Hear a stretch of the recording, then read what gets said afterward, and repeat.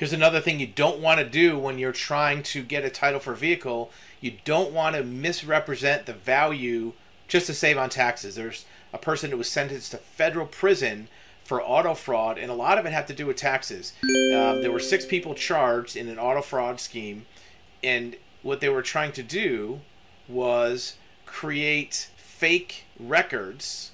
They bought and sold cars from local dealers to reduce the value and reduce the taxes. They conspired to defraud the state of Iowa by materially false and fraudulent pretenses.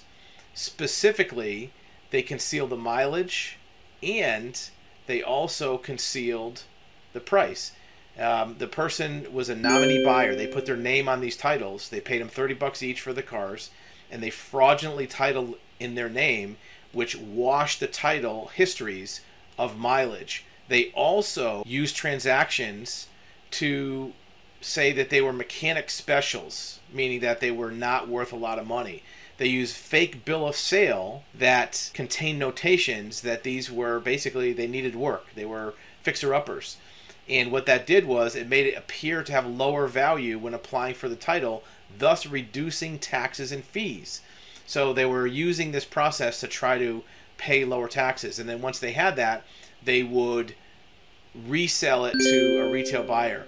They purchased them as a straw buyer and sold them on Craigslist. They changed odometers. They took one vehicle that had 177,000 and made it 45,000.